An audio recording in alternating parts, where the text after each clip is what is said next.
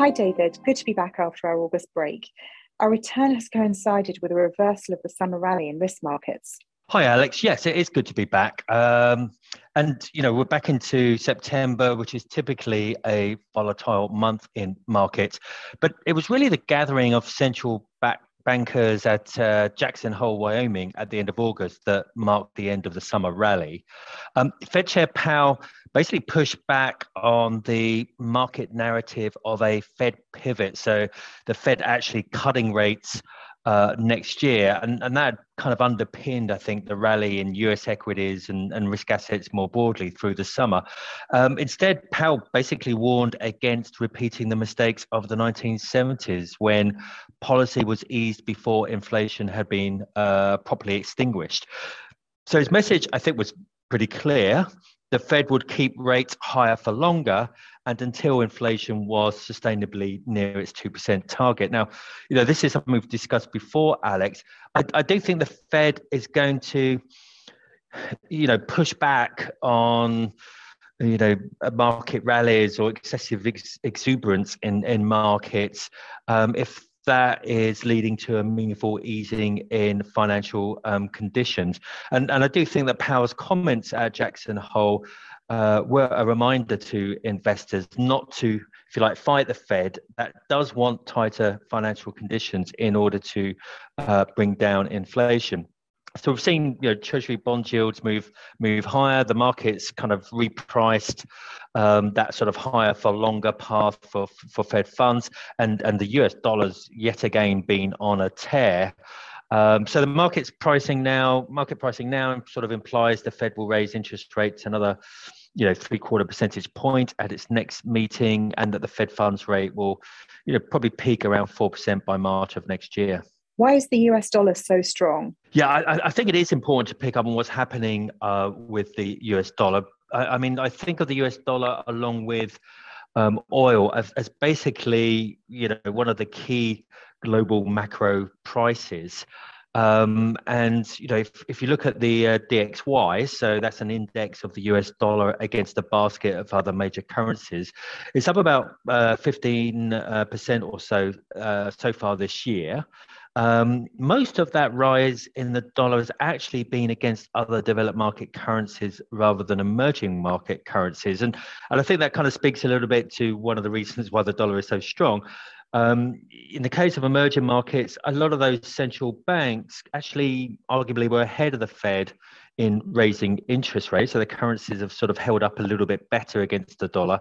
But when we look at other developed market central banks, notably the European Central Bank, but others as well, they've lagged behind the Fed as the Fed has been tightening policy. And so I think that does explain much of the strength of the dollar.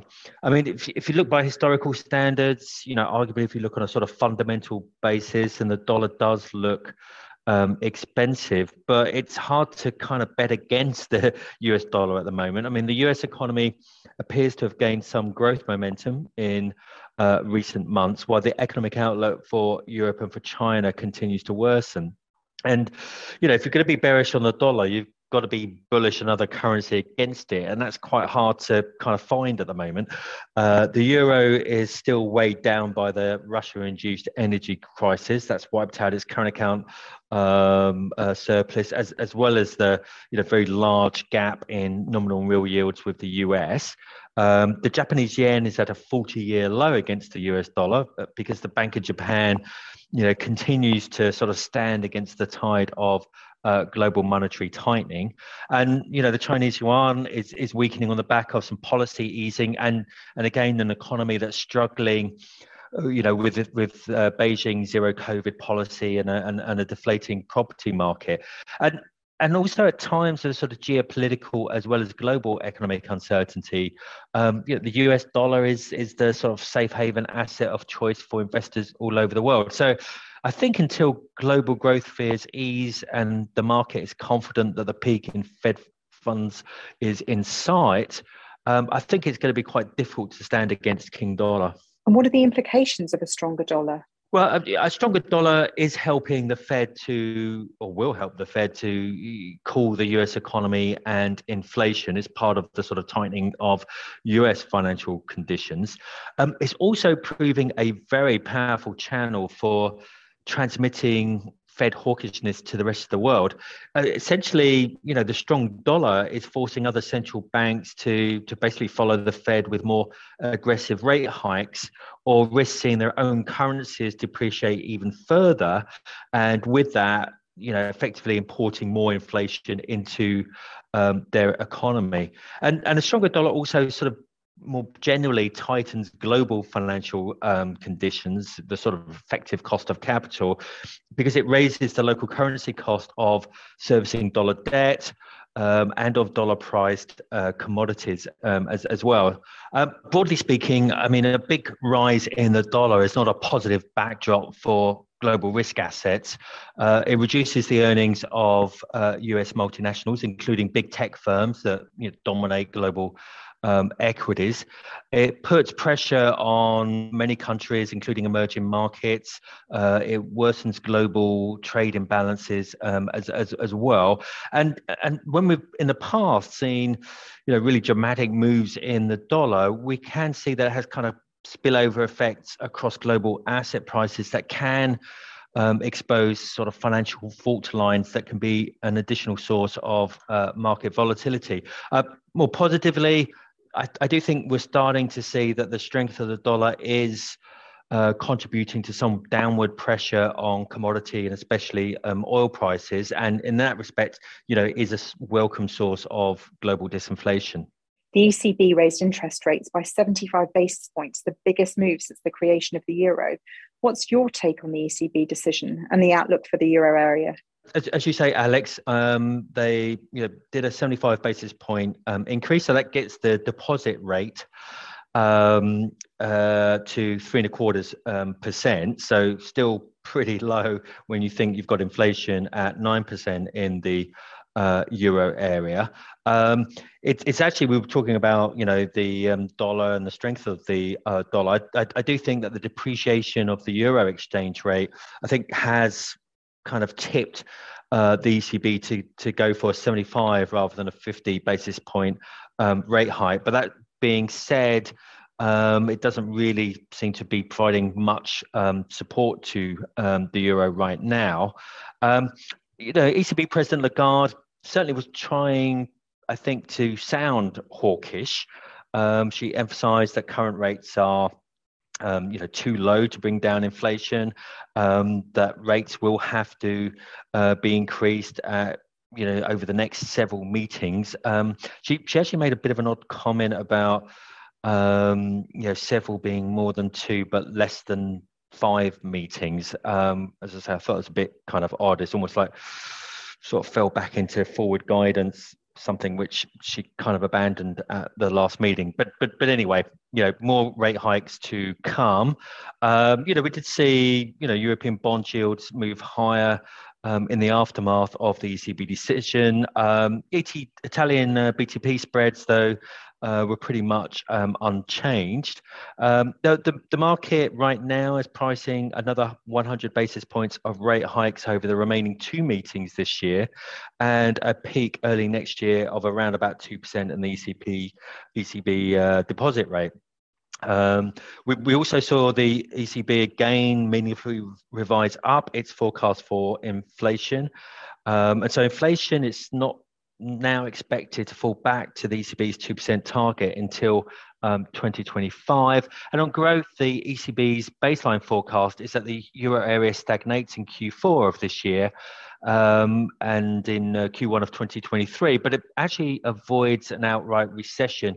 As listeners will know, I mean, we have been, we do think the euro area is going into inflation in recession because of the severity of the sort of energy crisis that it faces. And were that crisis to get worse, then in a downside scenario that the ECB presented as well, then they have Europe going into recession. I mean, look, my main takeaway is really that the ECB and I think the outlook for the euro area as a whole is to a large extent hostage to events outside of its control. You know, what does Moscow decide to do in terms of oil and gas supplies to Europe? What does the Fed decide in terms of further interest rate increases, and how does that spill over in terms of the euro dollar exchange rate? Even in terms of what Beijing chooses to do in terms of stimulus for the Chinese economy. So I think the outlook is pretty negative at the moment for Europe. I think that's certainly the consensus view. To some extent, that is kind of in the price of European assets. But I think for the ECB and for the euro area, there's just a lot of moving parts, and they're not really in control of their own destiny. Next week is a meeting of the Bank of England Monetary Policy Committee. What are you expecting? And more generally, what's the outlook for the UK with a new Prime Minister? Yeah, I mean, in terms of the Bank of England meeting next week, expecting another half-point increase in the base rate to 2.25%. The market's actually pricing a sort of terminal rate of around about 4.25% by the spring of next year. And that's actually despite the Bank of England, in contrast to the ECB. Bank of England actually is predicting a recession in the UK. I think in terms of the new Prime Minister and government, I mean, the interesting question there is, to what extent does the sort of package announced by the new UK Prime Minister Liz Truss, that's designed to cap the rise in domestic energy prices, change the outlook for UK inflation growth and hence UK rates. It's a pretty ambitious package. Still don't have that much detail, and crucially, we actually don't know yet how big a fiscal cost this is going to be, how much additional borrowing it's going to require by the UK government. But the estimates are, pretty huge. They range from 100 to sort of 150 billion pounds. So that's equivalent to more than 5% of UK GDP. Now, capping energy prices will certainly cut UK headline inflation, which is currently the highest in the major G7 economies. So, could cut headline inflation going forward by as much as 5 percentage points. That, will support UK household income. So it's definitely, growth positive. I think what won't be welcomed by the new occupant of number 10 Downing Street, though, is that I think fiscal easing on this scale does, in my view, imply higher rather than lower interest rates from the Bank of England. The UK labour market remains tight. Energy is not the only source of inflation in the UK. Even if you strip out food and energy, prices are still rising by more than 6%.